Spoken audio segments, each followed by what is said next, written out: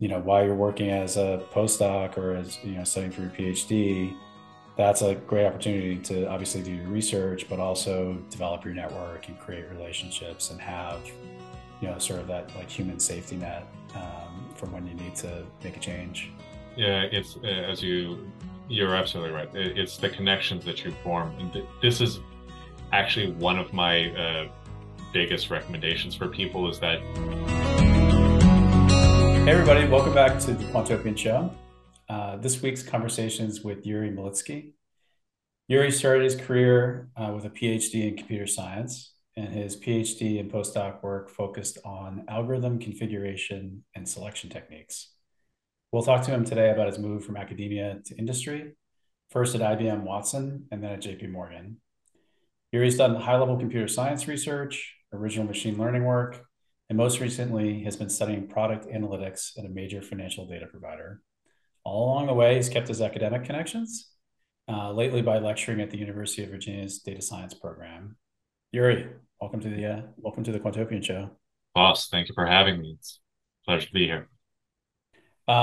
So I wanted to start with kind of a big question. I feel like you're in a unique position to comment on the rapid evolution of LLM and other generative techniques. This really, very recent release this week of GPT-4 Turbo with its really large context window just feels like a major event. I think so much of the work, including my own dabbling, was just dealing with constraints for GPT. So I'm just really curious, like what you make of it. Is it a big deal? What do you think it means for this part of the industry? I mean, the technology, this is a big question. The technology has been going through leaps and bounds, just at such a rapid clip because before, yes, the context window was limited, but then people started figuring out, well, we can actually compress these context windows. We can do things like what is it, sparse priming representations, where they figured out exactly which portions of the LLM do they need to prime with significantly less text just to get the same results. We saw another group that was advertising 1 million token size context windows, which was also mind blowing. And now with OpenAI releasing their new tools that they dropped the price, making it a lot more affordable. They've created the assistants, which I'm dying to play around with. Yeah, Um, that looks so cool. it's absolutely what I really want to do. First of all, it allows you to have all of these new tools at your fingertips that you only dreamed of before. The fact that it's just statistically predicting the next word is still mind-boggling to me. But what I'm really interested in the assistant is trying to get some of my old code bases into them so that because, especially for your old projects, you've worked on them years ago, you don't quite remember how everything fits together, but all of the code is there. Yeah. So now you have both your RAG system, you have your assistant, you provide the code, and now you can identify, okay, what are the relationships? Where is there anything that I can do to the architecture of my code in order to improve it, to streamline it? And that sounds like so exciting. Sorry. Can you linger on that point about the architecture? Actually, maybe just go back a few steps and explain what AI assistant or the API assistant is, So kind of with what you're the trying AI, to do. so I will confess here, I haven't yet played around with it. So, from my understanding, what they have done is they've created the interfaces to allow for a simplified way of creating a RAG system just built in, facilitating the utilization of it. So, this is where you can specify for your bot what it is. Here is your context. Here are the documents that are specific to me, that are of interest to me, that you should be referencing when I'm asking questions of you. And then you can have this assistant creating and answering your questions, helping you out with certain tasks where it's already been primed with the information that you needed. So they're lowering the barrier to entry. So that's my current interpretation of what they have done. But again, I need to play around with this stuff. Just comes out way too fast. Yeah. Yeah. What do you think's behind that? Do you think this is like the beginning of an arms race? Is it because they feel like they need to get ahead of Anthropic? Like, what do you think's driving this incredible I, recent pace? I don't think it's an arms race. I think it's, I mean, partially maybe, but it's all of the sudden you've had very little progress for years, and now we have opened up a new tool that we don't know the limits of it. So everything you do is potentially impactful. It changes it, and it's such a radical change in the way that we think and the way that we develop that that's what's really behind it. It's people don't know where the limits are. And the barrier to entry is so low that anybody can try it. And because the OpenAI team had made it publicly available, anybody can try it. So it's now just a matter of imagination of where exactly is the limit. Right. And yeah, Yeah. So we're still seeking limit seeking. Uh, exactly. one of the things you just mentioned, I think, is really worth lingering on, which is just how easy it is to make applications with AI. And I'm just wondering, like, what do you think that holds for the future? You know, if it's so easy to create, like it's weird because the applications that you can make are very sophisticated, um, and yet they're easier to make. It's a very like kind of unnerving experience to create something with Gen AI where you're asking it to program because it's just like too easy to Yeah. produce things. Well, the thing is that it is easy, but in terms of just replacing software engineers in the near term, I don't think we're there yet because I've had a number of non-coding friends that were all of a sudden able to program. They're able to spin up a website. They're able to spin up certain applications. The problems occur when things go wrong, right?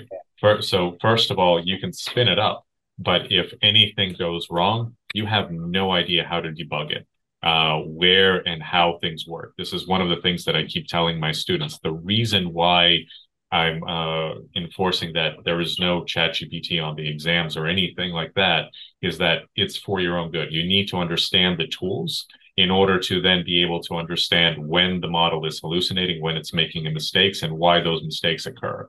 Once you know, then you can just start using it. Then you can start automating whatever it is that you need. The other problem with coding right now is that it is phenomenally good for things that it has seen 1,000 times, right? In terms of creating a website, there are thousands of examples online of how to do that.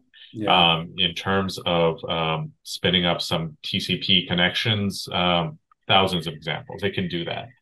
If you are trying to create something that's new, that is very bespoke and very particular to the problem that you're solving, it can't do that. It struggles. It gives you. It falls back on things that it knows, and it gets stuck in loops. So there's still going to be a lot of opportunity for, well, quite frankly, the fun stuff, right? Yeah. Yeah. Uh, Yeah. Is there like a example of that failure mode that you're talking about that you've run into recently or that you've heard from others where like you A friend of mine, that is doing the video game that we discussed a little bit before. What he is trying to do is to create the orbital dynamics between different planets, and making sure that creating a grid-like system for the game, and making sure that everything moves according to our bespoke physics for the game. Because it's bespoke, because nobody has done it yeah. before, it didn't know how to build those mathematical formulations. So all of the logic, all of the objects needed to be built from scratch. And it was completely helpless there. But for things like, hey, I need to do a lecture series on the introduction to machine learning, Right. Give me a couple of examples to showcase this example. Easy. It Yeah. simplifies life so much. Yeah, it is incredible. What do you think will happen with that that type of problem, like the, sort of like first time something's being coded? Is that going to be reached by these techniques, or do you think it's something that will always require the human touch? I mean, I have now become skeptical of saying that it will always require the human touch. The field is just changing way too rapidly.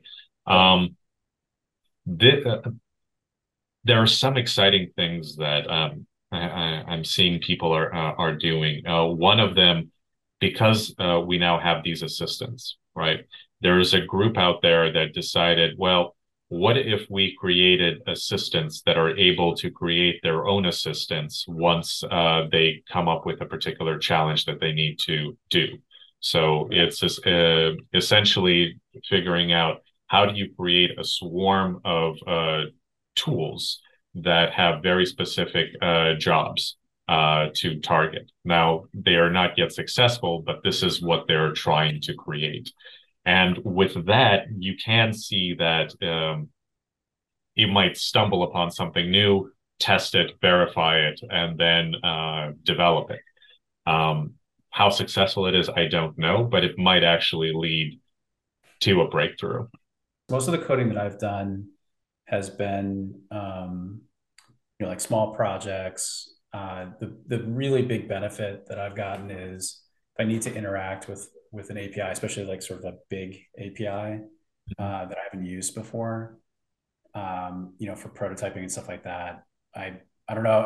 I'm sort of a lazy doc reader. I like to like just in time read documentation as opposed to sort of learning a whole system and then using it. And with ChatGPT, I've been wondering like, will I ever read documentation again? Because GPT's read all the documentation. I can prompt it. Yeah, But what I sort of learned from interacting with it to generate code is you really have to think carefully about sort of the right intermediate step that you want, and you have to prompt it to like the right unit of work. yeah, And for Python coding, I've found that it's basically a function. Like you can describe a function to it, you can ask it to use an API in that function, mhm, and kind of you can kind of talk to it like you would to a programmer, yeah, to a colleague about coding something like that. And what I've been wondering about is for a more like complex like a system as opposed to a tiny unit. Um, it when I've tried to prompt it to do things that are like wildly ambitious, it usually just comes back with like instructions for me, like here are the steps that you have to go through. And yeah, so I think like a really interesting area though is thinking about like what are those like intermediaries, and is there like a like another language you might use like a DSL for describing the structure of a software system and then having it implement pieces of it. I'm also curious about like maintenance. There's so much labor required to maintain software, yeah. and but it's very similar. Like a lot of maintenance is not just bug finding, but like refactoring or you know um, Just updating it with the latest technology. the Yeah, latest technology. Exactly, like a lot of method signature changes, or if you have like a data model change that changes cardinality between elements, sometimes that'll like just like cut through your whole code base. And it'd be so cool to be able to offload that to an agent. But it's just that I don't know if I'm not approaching it in the right way, but it seems like very difficult. Like I haven't been yeah. able to get started at all in terms of having it, do that kind of maintenance work. I mean, it's the main creating something new is a lot easier than maintaining it, Yeah, right? Because even if we define the architecture, okay, we know what are the cases that we want to capture. We can generally sketch out what the structure should be in terms of the connections and the functionality, and we can probably start defining that these are the functions that we need to develop, etc. right. As I mentioned before, that okay, when something breaks, if you do it completely automatically, you don't know what exactly broke and why. Yeah. and it requires, I think, a level of understanding of the program that you don't yet have as a machine, right? Yeah. Because it needs to understand causality at that point in terms of this function is causing this thing to Right. misbehave in this particular corner case. Which is the other reason why I think that there's a whole lot of views that these LLMs are going to replace the jobs of software engineers in a year or 2 years, et cetera. I think one of the things that people don't realize is just the amount of technical debt that companies have, the Right. complexity of all of the tools and integrations that have to work and can have to continue to work as you fix them.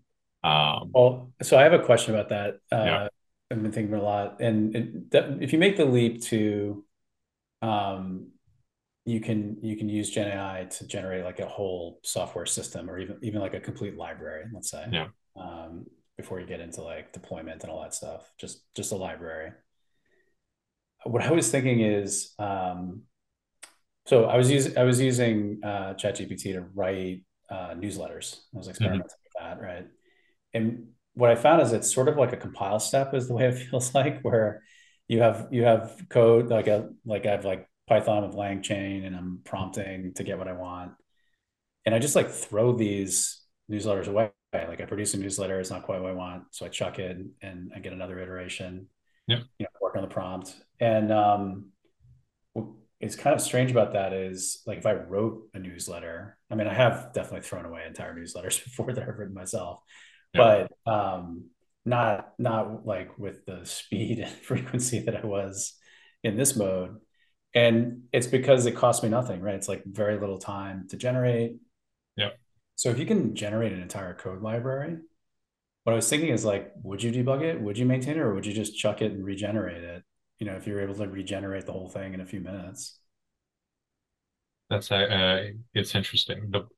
The thing is though, it needs to act in a environment, right? Which means Yeah. that you might throw away one package, but then you have other things that are still dependent on it. So whatever you create that's new, either you create the entire thing from scratch, which let's face it, it is a lot of computational resources that we Yeah. are burning through.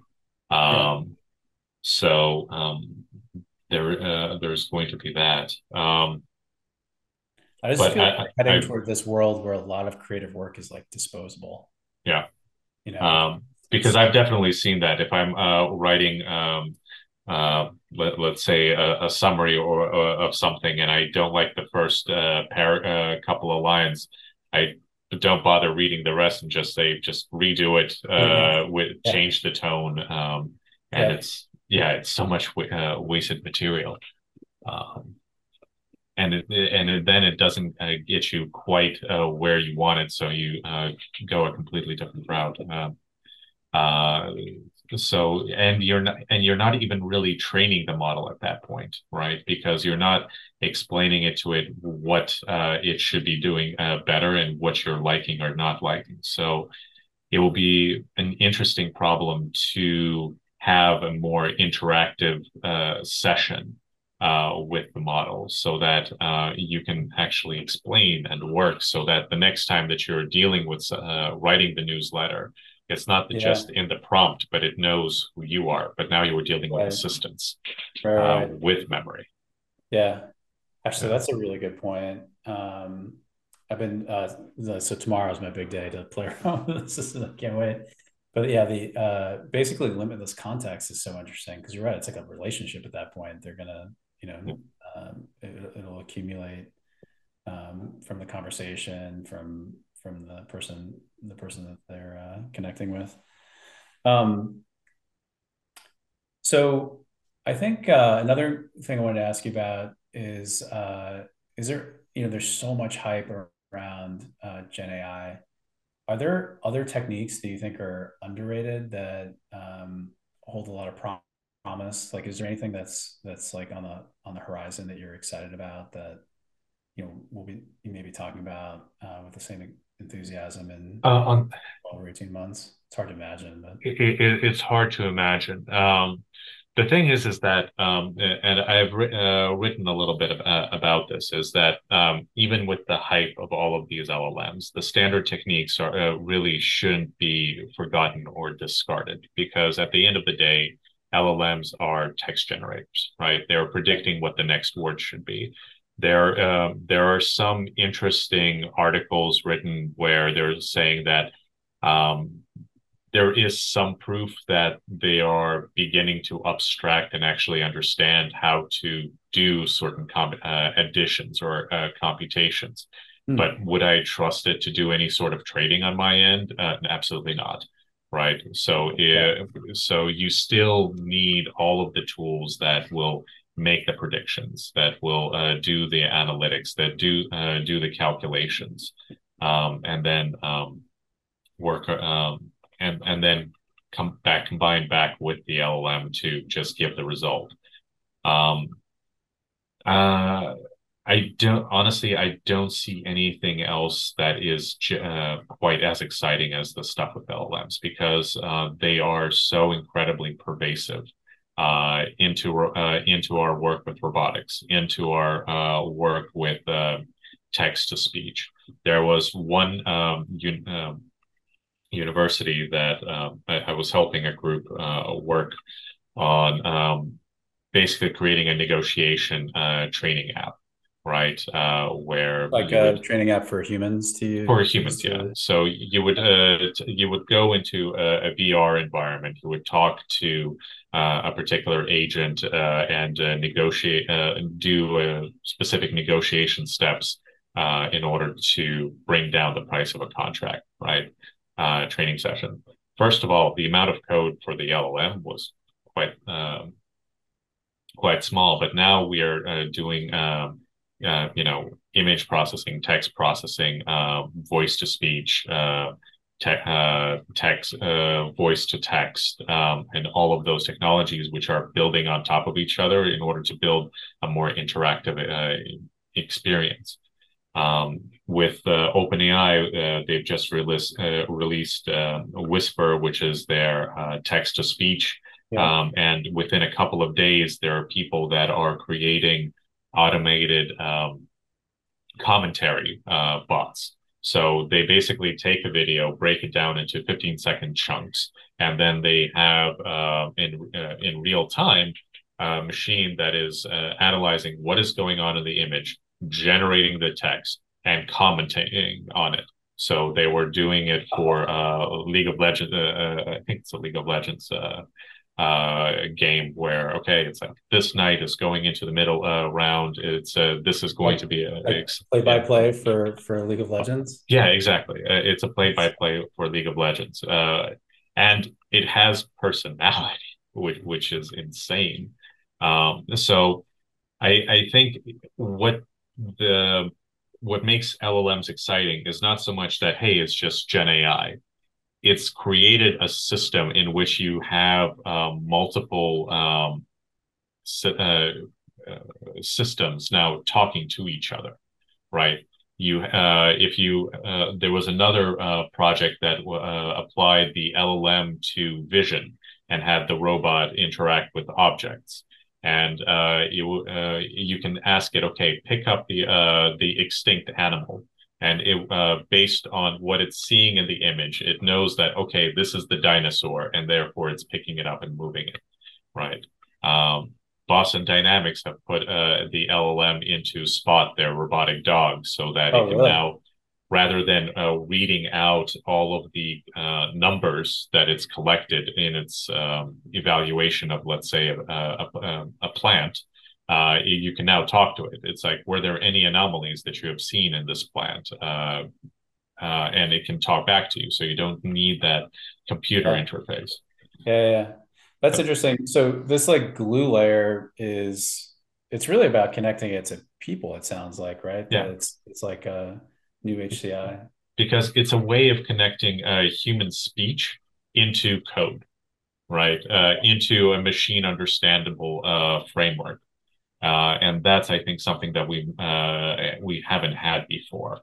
Yeah. which is what makes it the most exciting thing on the platform. And look, even if with AI back in the 50s, that we're going to face another AI winter, right?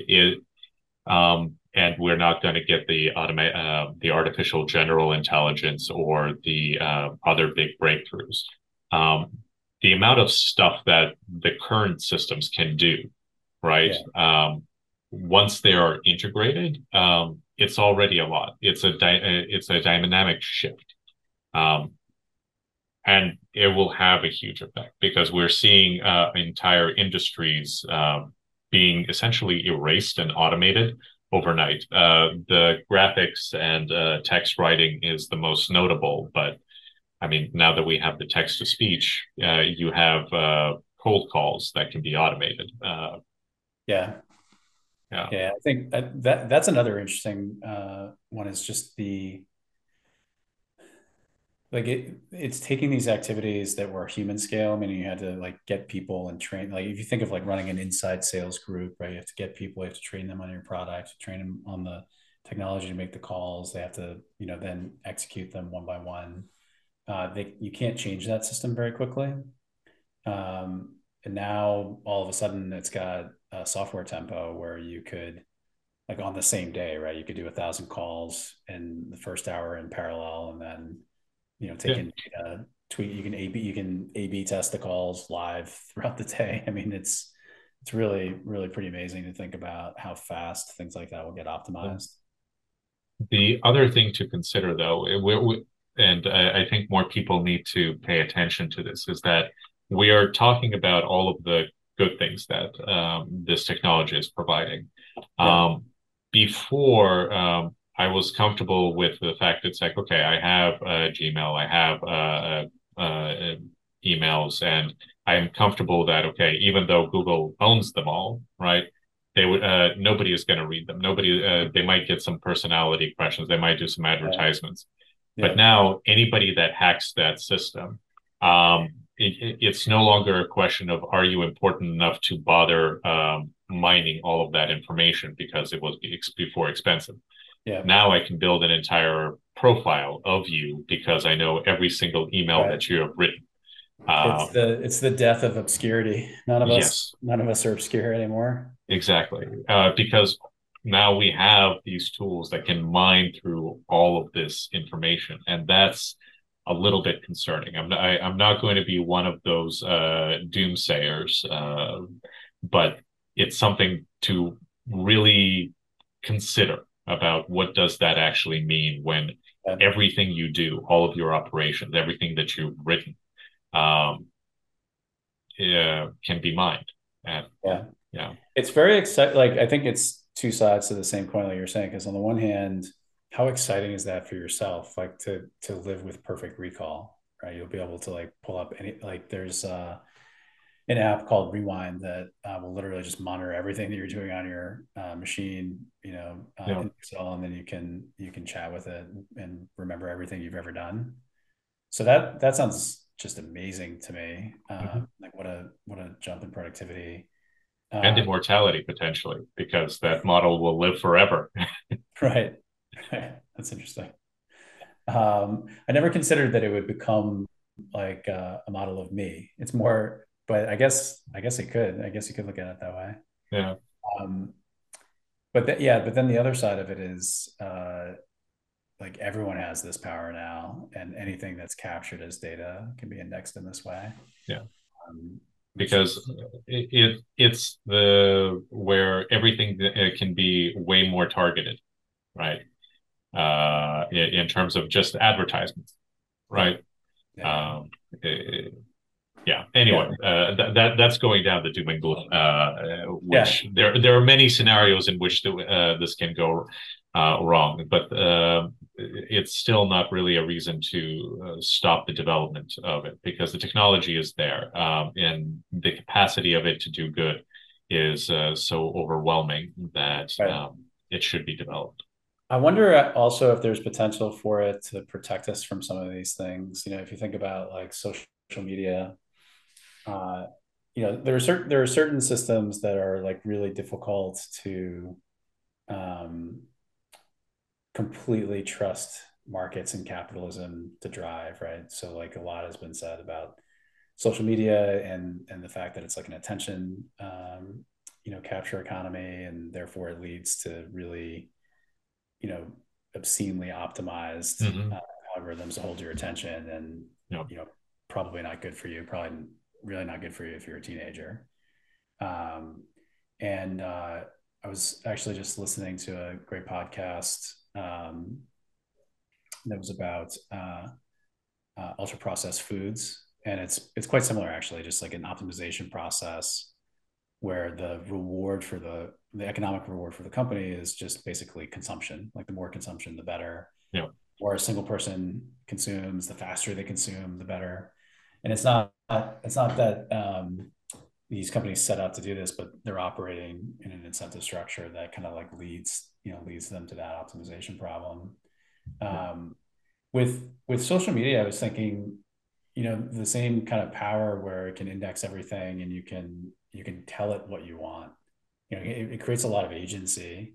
And so I think I know there are tons of startups right now trying to apply this. Mm. I don't know if the startups will win or if it's more of like a business change for the incumbents. But it just seems so exciting to me to be able to have some agency over what's coming to your feed. Yeah. Like imagine if you could say something simple like, "Hey, I want you to cheer me up today," right? Yeah. Or today I feel like I, want to just be learning something about, world events, or, I don't understand what's happening in the Middle East. I want to read about that. I want it to be, as objective as possible. Or, I just want to have some fun. Like show me some fun stuff. I have like an hour that I can spend doing this. Yeah. I think it's really interesting to think of having um, much more agency because of this technology. I don't know. Do you think that's Yeah. too optimistic?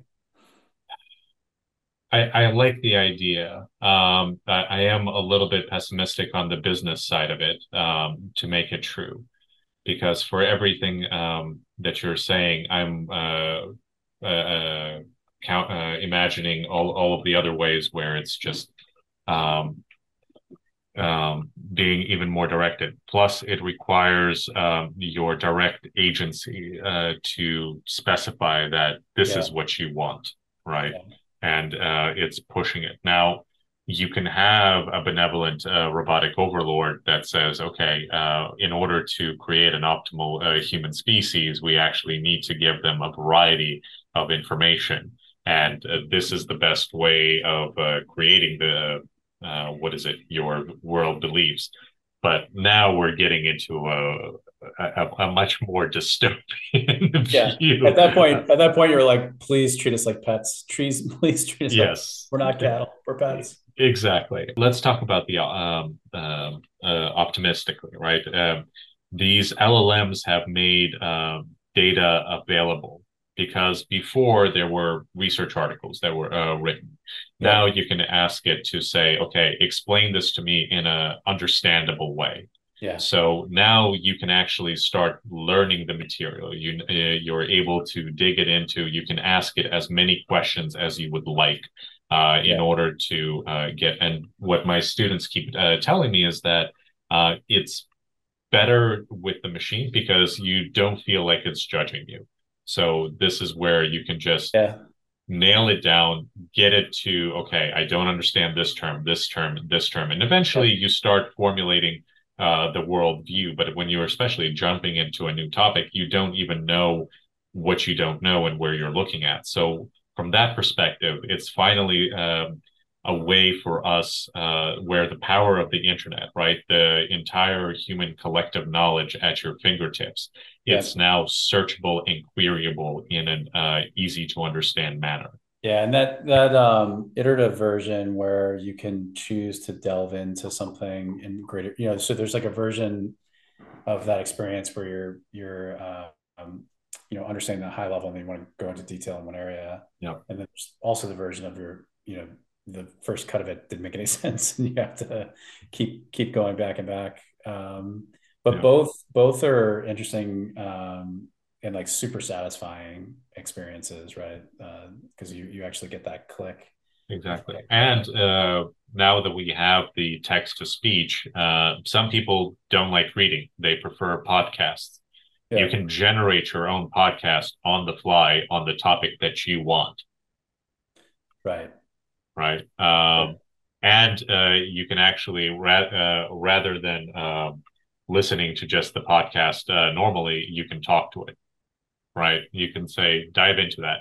You can, Uh, yeah, interrupt with questions. exactly. And as crazy as it is, that is now I'm sure it's a doable project, and for a college student as a final project to just say, okay, uh, connect ChatGPT with voice and listen to me. So if you have internet connection, you can now talk to it. And I've seen demos where people have been talking to the old GPT for in Yeah, May. Now with yeah. this thing, you can talk to it even better, cheaper, and easier. Uh, That's another interesting use case for like the long memory version of assistance, right? Like yeah, accumulating that way will be super interesting. I'm starting to wonder now if in like 6 months, when some of these applications that are being created now with that API are sort of seasoning and getting a lot of data, if there might be some like interesting new things that we start to learn about. yeah. Um, uh, are you applying this in your work today? Like, is this like is this part of the toolkit now? So while I'm not at liberty to say exactly the stuff that I am doing, yeah, we are playing with LLMs, both for my work. I'm doing it for my stuff. So I'm definitely using it to help with my teaching because it allows me to create faster notes in order to make sure that I covered all of the material. Uh, Check if there's any new directions that have come up that I can include and become more aware of the framework. I have been using the LLMs as I'm helping a friend with a video game. So one of the things Yeah, that can you for yeah, everybody who hasn't heard this amazing story? yeah, sure. I'm lucky enough that you've told me, but do you mind telling us the story of your video game project? So this is just me being lucky that I know some crazy people, and they're Something awesome. tells me that's not a coincidence that you know some crazy people. Uh, but so what he's essentially wanted to do was to create a completely procedurally generated game, and it's a game that we would like to play with, as he described the pitch that he gave to me is to create a self-contained world where if you have a forest where the creatures were trained to see a particular type of colored fruit and they have learned to eat that type of fruit, and you go onto that planet wearing just for illumination a color that was similar, it will treat you as a prey. And it will start coming to you and trying to nibble and such. To have creatures that will be able to burrow into your bases, into your ship, and that you can, when you're creating something on the planet, that you can have these effects ripple through. The question then, okay, is that yes, we all want to play with that type of a game. We all want to create our own world. The question is, how do you do that? And so we started building it from the ground up in terms of what does physics even look like? So how what kind of elements do we have? So how do they interact? Because when you start building from the ground up, you all of a sudden you have things that are coming out for free. So for example, when you have a couple of things that you know have these particular properties, when you join them on a larger scale, all of a sudden you know that the creatures that are consuming these types of things have to have these properties. This is how their armor would look like. This is how their behavior looks like. I know this is very vague, but since it's his game, I don't want to be digging into too many Sure. details. But the thing that is really making it possible, and why this was just a completely opportune time to start, we started before all of this LLM stuff came about, is that these tools have allowed a three-person team to rapid fire the development process. For example, we struggle to find artists that we could figure out, okay, what does the art look like? What is the direction? Midjourney completely allowed us to narrow down and focus on that. What I'm doing now is that we are fortunate enough to have a writer who has now documented a whole lot about the storyline, the planet, the physics, etc. We have a RAG system, we have an assistant, we can start generating more content procedurally, so such that we can flush out the middle parts, right? So maybe we don't describe everything that was on a particular planet or the entire history behind it, but we know the general arc of the history. We know the location of the planet, which means that you can have these LLMs develop storylines for you on that process. So that developing that kind of RAG system is been remarkably easy and remarkably impactful for the text generation. There was the Is the sorry to interrupt you. please. I'm just wondering, is the vision for that part of the system that these storylines will be sort of like static to the game, or gameplay will sort of feed No, parameters that's the to the thing. LLM Every and time you play, it should be different, and it can be different. The skeleton.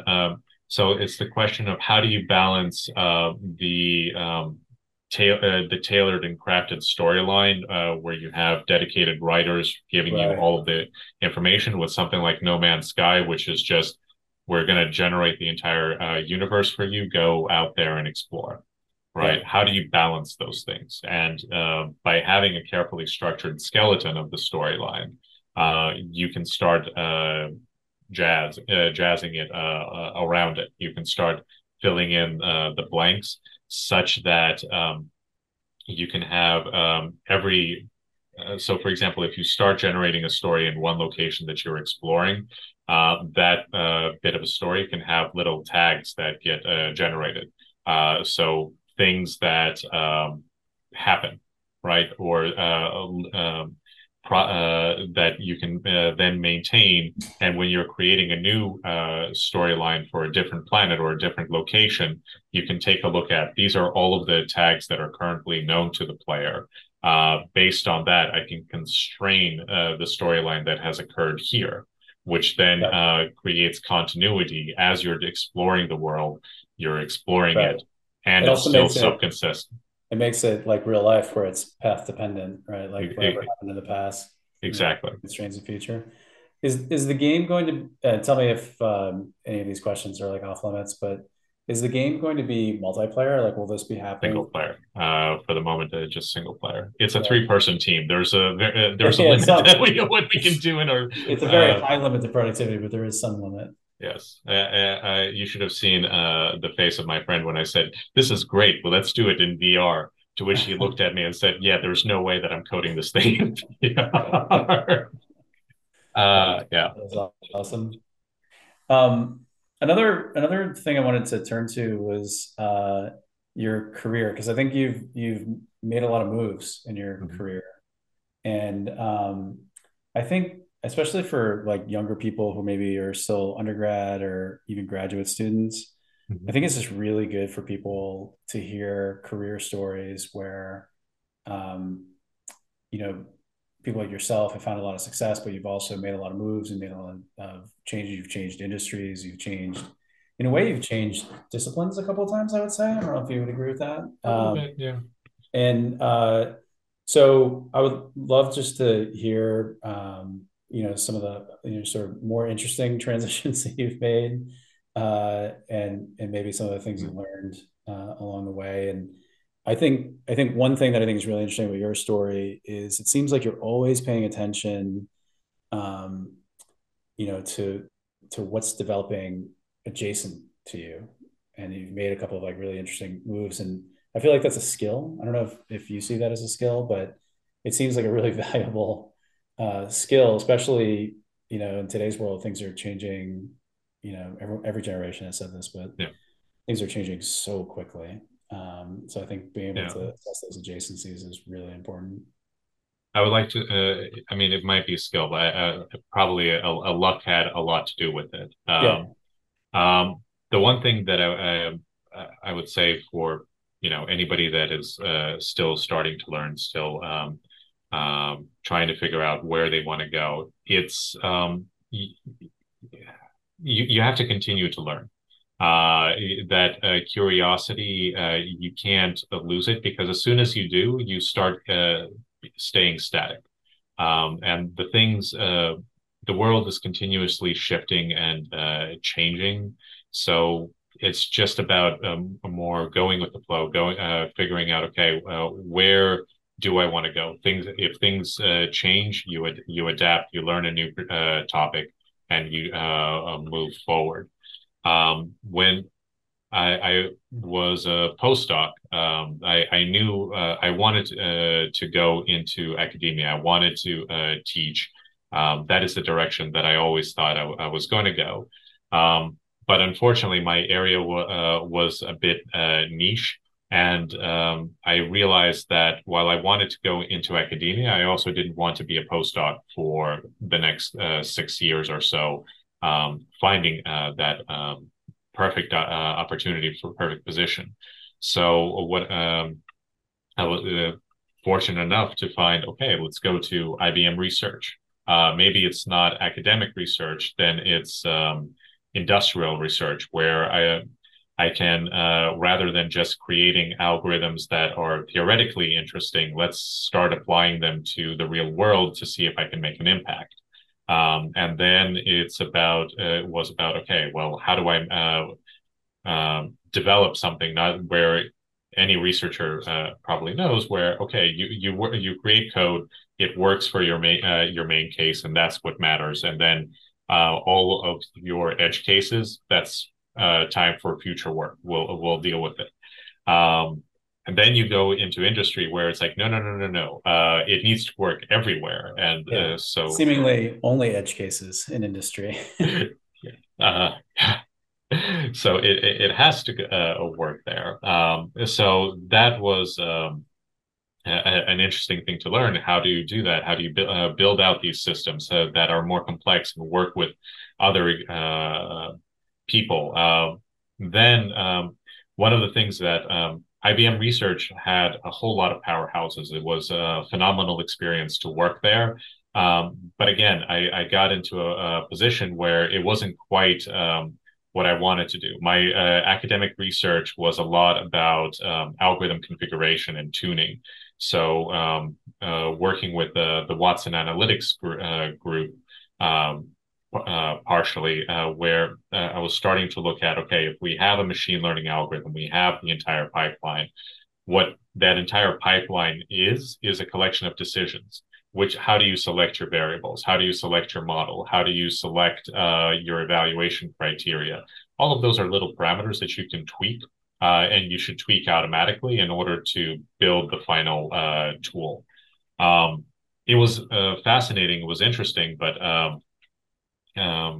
yeah, it was also not the direction that IBM wanted to really go at that point. So I How decided did to, you, yeah. sorry, I just wanted to jump back in the story a little bit where you're a postdoc Mhm. and you're realizing that it's gonna be like a long wait, right? I think that was Yeah. the key thing they were saying. How did you figure out like where to look in industry? Did that come to you? Was there like an advisor that suggested, like how And did you sort of like realize that there was an opportunity for you there? the ultimate position at IBM, that was fortunately an old advisor that helped me out there. But I knew that I wanted to do research. I still wanted to play around with models. I wanted to be on the fringes. So I was looking at all of the other research groups. So fortunately, you have the likes of Google Research, Microsoft Research, Right. Amazon Research, Apple Research.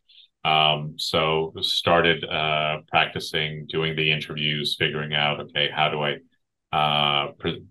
apply and work, yeah, get Yeah. accepted to one of those groups. So I have a theory that that first step, a lot of people attribute to luck, but I actually think that's a skill, like, where you maintain and have relationships with people, right? And that you're able to think of like, oh, I should ask this person about what I should be doing next, or you have a relationship where they trust you and they trust your work, right? I think that's like a kind of like a hidden skill that people that find success, and it seems like, oh, they knew somebody, or well, they knew somebody, that kind of cuts both ways, right? if you're Yeah, if you're a good person to work with, they'll know that, and if you're not a great person to work with, they'll know that too. So I feel like I always like to think of situations like that. If there's a way to have agency, it's like much more confidence inspiring to think like, oh, while you're working as a postdoc or as studying for your PhD, that's a great opportunity to obviously do your research, but also develop your network and create relationships and have, sort of that like human safety net, from when you need to make a change, which, um, yeah, it's as you're absolutely right. It's the connections that you form, and this is actually one of my biggest recommendations for people is that yes, working remotely is a possibility. If you're just starting out, it's not so much that going to office is necessarily helpful, but you have to meet people. You yeah, have to make those connections. You have to have make yourself known. Otherwise, you're going to be hurting your future yeah, just opportunities. I think that's so true. I actually find, I think part of it is when you meet people in person and develop a relationship, there's a lot of like high bandwidth nonverbal communication happening. And I think the net of it is that you feel confident, right? If you have like a good relationship, you have like a sense of confidence in that relationship. And I started working remotely after a long, 20 years of being in the working world and having relationships. And um, what I find remarkable now is, I find making decisions so much more difficult in a remote context than in a live context, because making a decision kind of requires some level of confidence, right? You have to feel confident in the result you're getting. And what Yeah. I've noticed over the past couple of years is that, it's really, even if you make it explicit, like, asking people like, do you think this is the right decision? It's really hard to get that feeling that you've got it like locked in and you're doing the right thing. And so one thing I find grinding is like remote work. You spend a lot more time with uncertainty because you just don't get that like human reassurance from being with friends and colleagues, right? When you're making a call. Yeah. Definitely. So, Well, uh, there's that. There's also the fact that when you're remote, yeah, you can schedule a meeting. You'll do the 30 minutes, but first of all, you get screen fatigue. And it's very easy when you're talking on the screen, especially if there are multiple people, to zone out and miss the conversation. It's a lot harder to do that when you're in person. In person, you tend to focus. Everybody is on board. We're yeah, sitting here and discussing this thing. We can split off into small groups, continue to chat. It just creates a continual uh, bonding experience where you're working through the issues. Whereas with the screen, okay, you talk, you might come to a solution, but then it's like, okay, well now I have a new thing. Do I call them back? And nobody, yeah, and especially for things that take a like 10-second question. You need to be right there to just, hey, is this number correct? Yes, no. You move on, they move yeah, on. You're not waiting for that yeah, response. yeah. The real time feedback, I think, that you get from, just like watching the people that you're in the room with is huge. And what clicked from what you were talking is, if you're new to the workforce or new to a company, um, you know, you grow really quickly because you're getting lots of feedback. And like anything that will give you higher bandwidth feedback is going to be good early in your career. So I think it's a really good call that for people, in their first job, like seeking something where it's in person, they can be with, the people that they'll be learning from is huge. And you Um, pick up all of the other conversations because if you're sitting in Good the point. office, Yeah. you see how other people talk to each other. You see what they talk about. You overhear those conversations. Um, Yeah.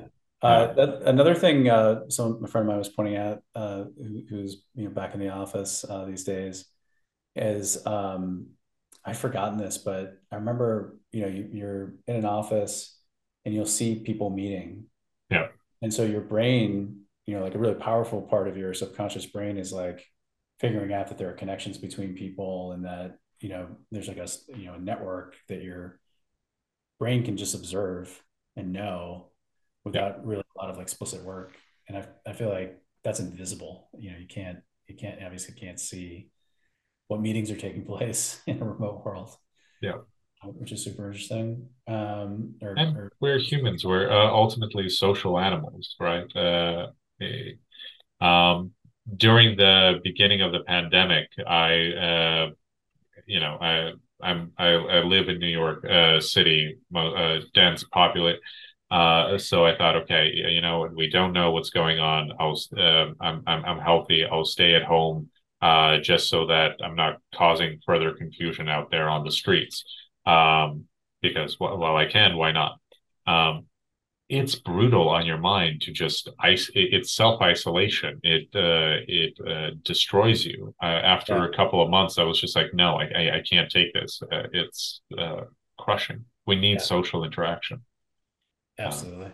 Yeah, it's a big part of what makes life fun is getting yeah, to see other people, find out what they're thinking, feel what they're feeling. I think that's the other thing is a lot of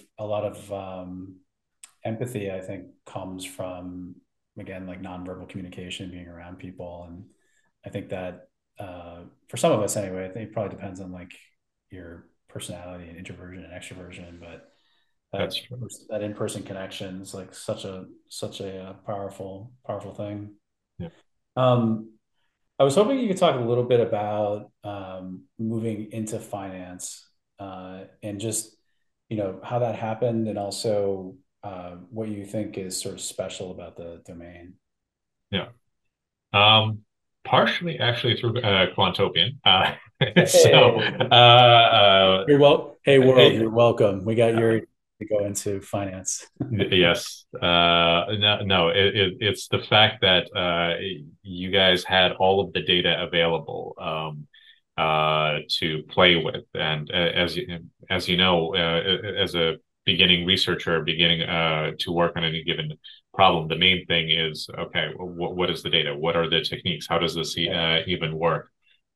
So started playing around, got interested, got hooked, built a couple of algorithms for myself. Never got to compete in your systems, but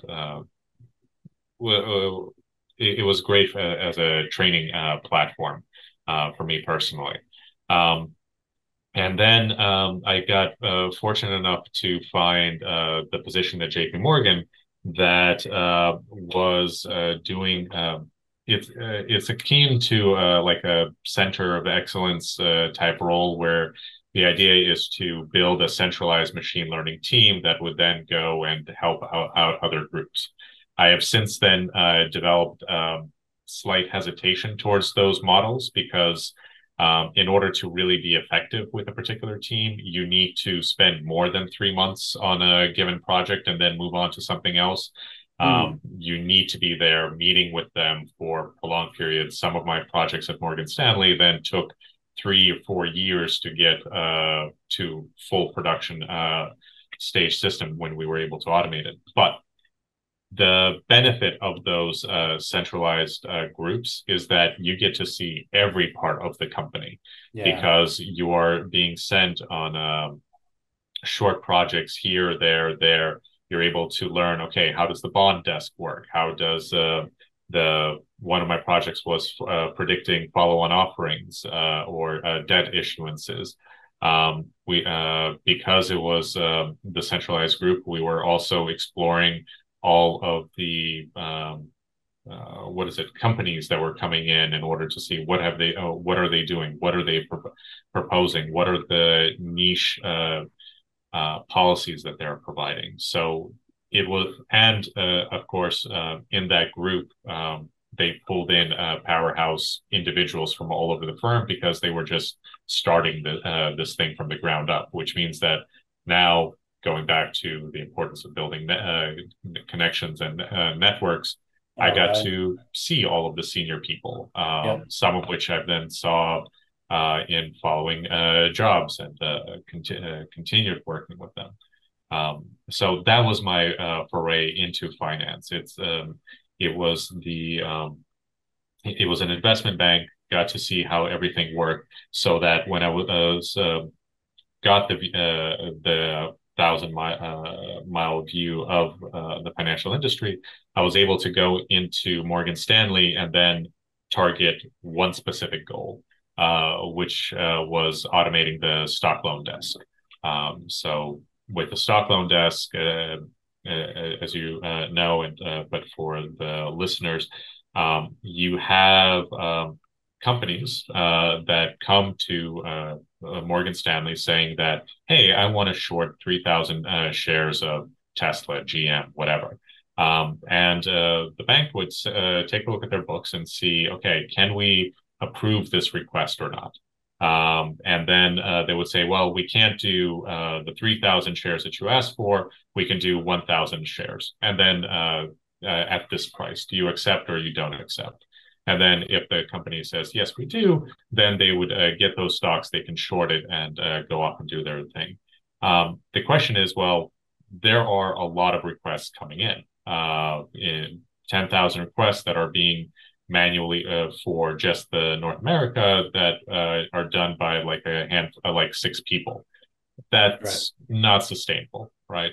So we got to build models that automated in the US, which the market there is actually quite easy. It's the Asian markets that become fun where you need to have those shares on board before you promise them out. So now you're dealing with an inventory optimization problem because now you need to know who's coming for what, how much are they going to ask for, and what is the probability of them actually executing on the trade? Because unless they execute, you're not getting any money. But if you already promised those shares to somebody else and they're coming in and there's nothing left, you've potentially lost a trade.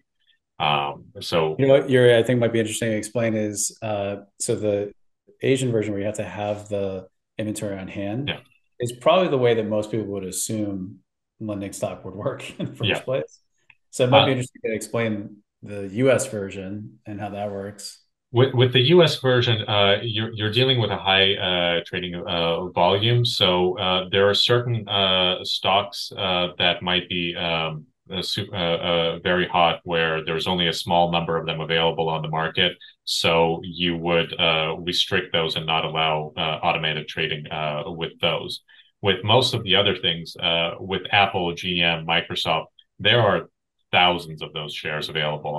And if you don't have them on hand, you can buy them from the street in order to cover your positions. So you have a whole lot more leeway with more of your securities. So that's the policy is there. In the Chinese markets, they are less. They look less favorably on shorting and therefore the rules there are way more strict regarding what you can and cannot do. Um, in most cases, in both models, what you're essentially predicting is that if most clients will not trade the securities, so you can promise them that yes, we will offer them this amount to you. But what they're actually trying to do is to figure out what is the price that you are offering. and what is your availability. So they're not really asking for you in order to trade. They're asking you in order to get an idea of what are the market conditions, and they will ask you about all of the securities. So under those circumstances, you're now playing a probability game where, okay, most we've been asked for 1 billion shares. If you actually take us up on and try to trade 1 billion shares, you are influencing the market. At that point, you're not going to buy 50% of the market share of the company with those billion shares. So sure, we'll promise it to you. We'll give you the option. We know damn well that you're, apologies for the language, that you're not going to be picking us up on that kind of trade. So that's where the game is. And the US has a much laxer regulation on that. Europe as well. The Asian markets, though, they have different rules. But this is what makes finance so ultimately interesting, to answer one of your earlier points, and why I have now become enamored with it, where it's the same problem, but just based on the region that you're dealing with, you Right. have completely different rules. So the models that you're building are going to need to be very different. And how do you account for that? And how do you account for all of the new regulations that might come out? Okay, now some of the shares up until this point, they can be free until you get to this portion of your book, and then you have to deal with them. Or, for example, if you are just doing inventory management, that's one of the problems. But if you're also adding pricing on it, because now I can I really know that you're going to need these shares. Therefore, I'm going to give you a higher price. I want to become a better client, and I'll give you a lower price. This is not to say Morgan Stanley is doing that. We never got to the price setting while I was there.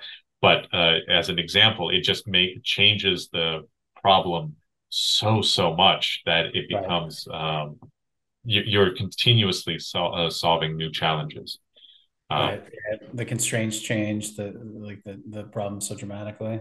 Yeah. It, yeah, it's interesting. I do feel like people that really enjoy working in finance, like truly love the details, and find them fun. Like as you're describing this, I can see there's like a mirth to understanding like all the esoteria of security lending in all these different regions, and I feel like that really propels people. Do you like for your students who are studying computer science or data science, Mhm. um, are you like do you recommend that they look at finance and go into it? Is it like who's a match for Um, finance? And is now like yeah. a great time, a good time, a bad time to be thinking about finance? I mean, now we're going into the financial situation of the world, so I don't know. A couple of years ago, I would say, yeah, definitely, it's a excellent field, um, and it's also a question of whether you want to be more back office, like what I was doing, where I deal with operations. I don't really do live trading and algorithms for that. Um, um, I think what I tell the students, and what I push, it's the flexibility and desire to learn. In order, I also caution that the types of roles that get to do all of this fun stuff, uh, at least what I call fun stuff, they also require a lot of education, right? Right. Because there are tools all over the place right now that say, well, we'll automate the machine learning pipeline. We will do everything for you. All you need to do is give us the cleaned up data, and we'll give you the model. It will do the predictions. That has never been the hard part of machine learning, of AI. The hard part is to understand what it is that you're trying to solve, which is why the 3 month period that a center of excellence would typically be concerned with is not enough, because you need to really understand all of those details in order to understand exactly how the entire puzzle fits together. Um, now, and the other problem is that there's a very limited number of those roles. So I personally just recommend you have to have a PhD. You have to have both the computer science and the mathematical background. Fortunately enough, most of the financial institutions, especially if you're coming straight out of the PhD, understand that as long as you have the coding and the mathematics pillars strong, they can teach you the finance, right? And you can get in that way. Even But even to the point where I think firms prefer to be teaching the finance, right? Because they feel like they have an edge in that yes, aspect of it. Can you go back? I think one thing that's super interesting for people to learn is the different types of work, within a financial institution. So you mentioned like back office versus yeah. like front office stuff like trading. Can you talk a little bit more about that distinction? And I think one thing that having gotten to know you a little bit, I think cuts through all of your work is you like to work on like very complex systems. And maybe you can talk about how you scratch that itch within finance, especially like the back office side. Yeah. The back, so even in the so front office for me has always been the trading algorithms. You build out a trading portfolio.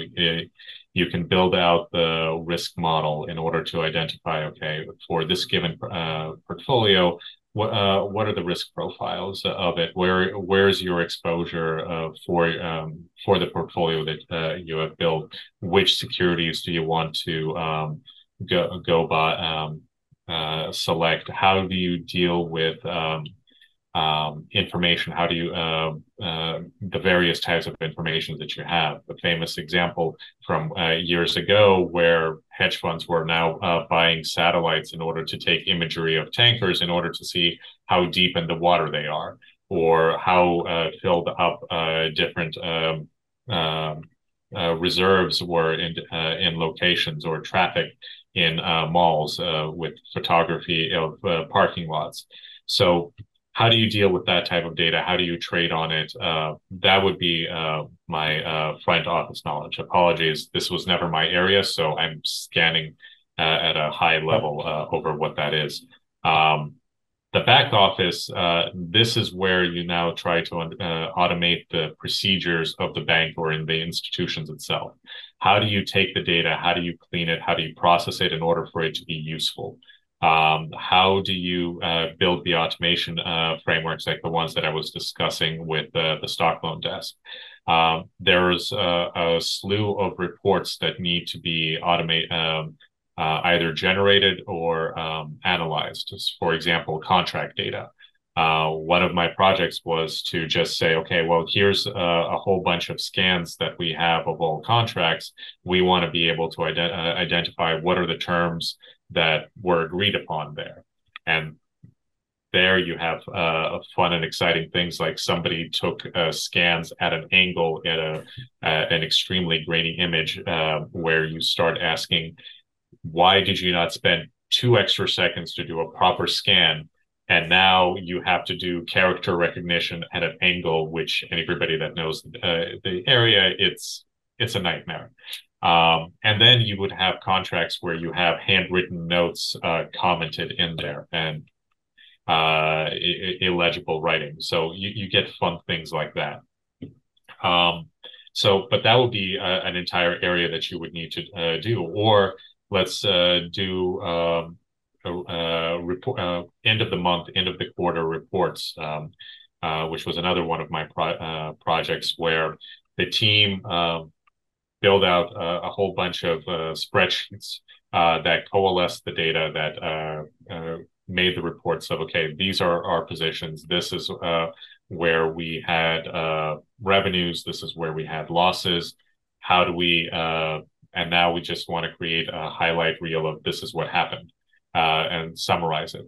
So the interesting thing is that, well, computers are great at that. You can just automate a whole bunch of checks. And if they happen, you write them, you identify them based on how interesting a particular move or change was in order to propagate that type of information. But that would be what I would be referring to as back office work, automating those reports, automating, building out more of a company-wide risk profile so that you will be able to take a look at, okay, so given all of our positions, and if, for example, GameStop happens once again, what kind of a shock is that going to have for us?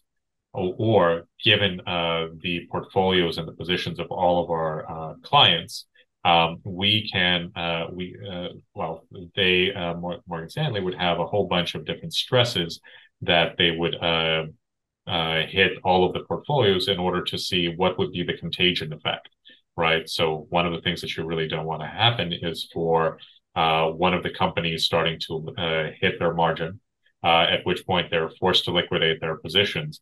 Those positions are heavily correlated with the positions of another hedge fund, which will then hit them below their margin, which will then cause a cascading effect.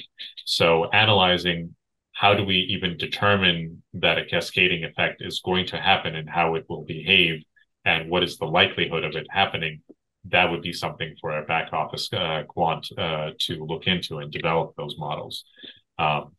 So yeah, hopefully that at least gives a little bit of a overview. Yeah, yeah, I love those examples. That one thing that I really love is when when people get focused on how software interfaces with people, not just in the sense of like, a user interface or something like that, but like human and computer mixed systems, right? And I think in finance, all the things you're describing in the back office are hybrid, right? There's like decision making that has to be done by humans. There's regulations. There's a lot of gray area for interpretation in terms of accounting rules and things like this that require oversight. And then the scale is so large that you need tons of automation. So I think those are like really really fun problems to be working on. So just in the last couple of minutes here, I wanted to ask, if you could sort of direct the whole quantum open community to focus somewhere on a certain type of problem. I think one of the things that I've enjoyed getting as I've been getting to know you is just like having I admire people who have good taste in problems. Probably choosing good problems to work on. I feel like you've got a great track record of working on interesting problems. So, what are some like interesting problems that you would love to see people in the community focus on? Um, the large problem that I want people to focus on is interpretability of these Gen AI models. I think that's going to be the next big breakthrough because right now a lot of people are using them as black boxes, which is great. You're able to get results, but it's playing with fire because you don't fully understand how the system works.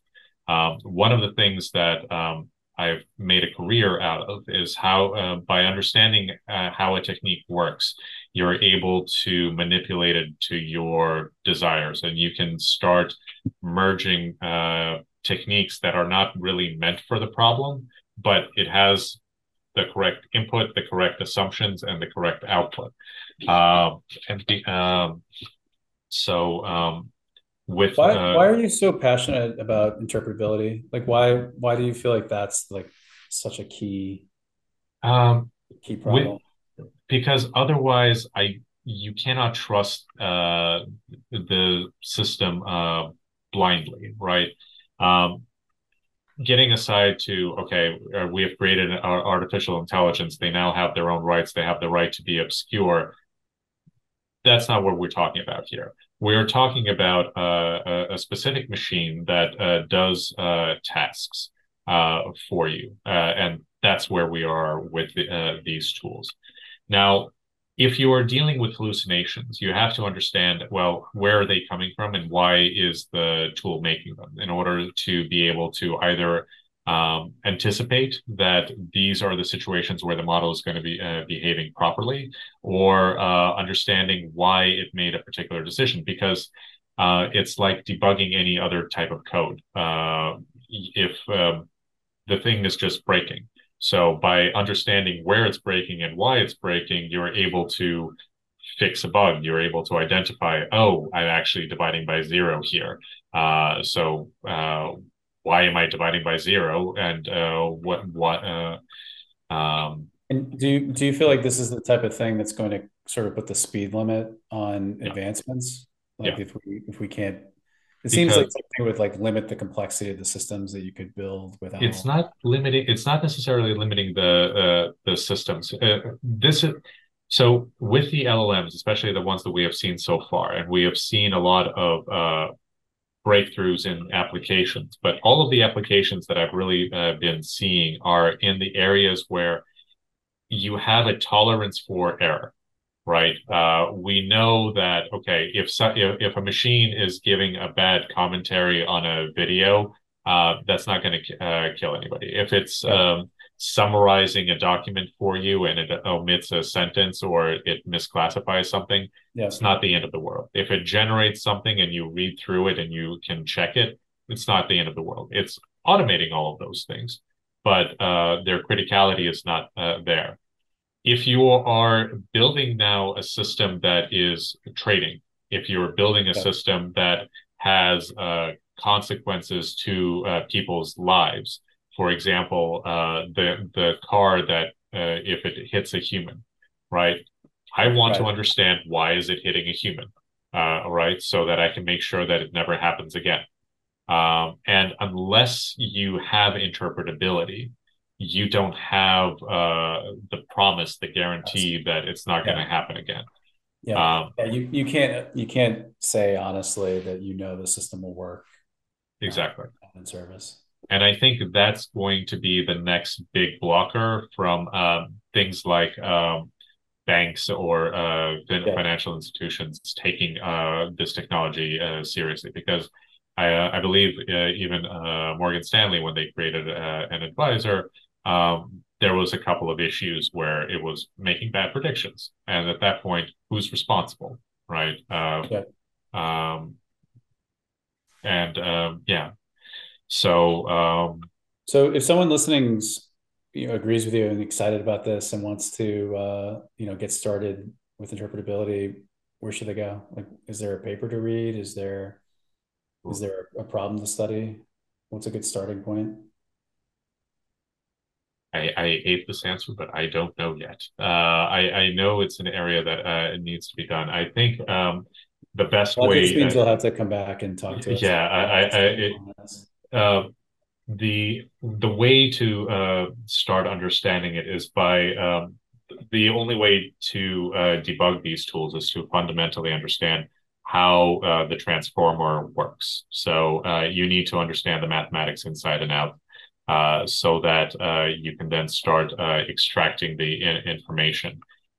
Shapely values, those types of techniques have been great for just deep neural networks and understanding just their focus in order to get an idea. Okay, what exactly are they looking at? Which part of the deep neural network is responsible for the eye placement, for the facial features when it's doing some sort of Mhm. generation or that is used to identify those things. So understanding those tools is going to be extremely helpful. Very cool. Yuri, this was awesome. Thank you so much for hanging out for 90 minutes and sharing your experience and telling us about your work and giving us your advice. So thank you so much. Of course. Boss, thank you for having me. Yeah, it was awesome.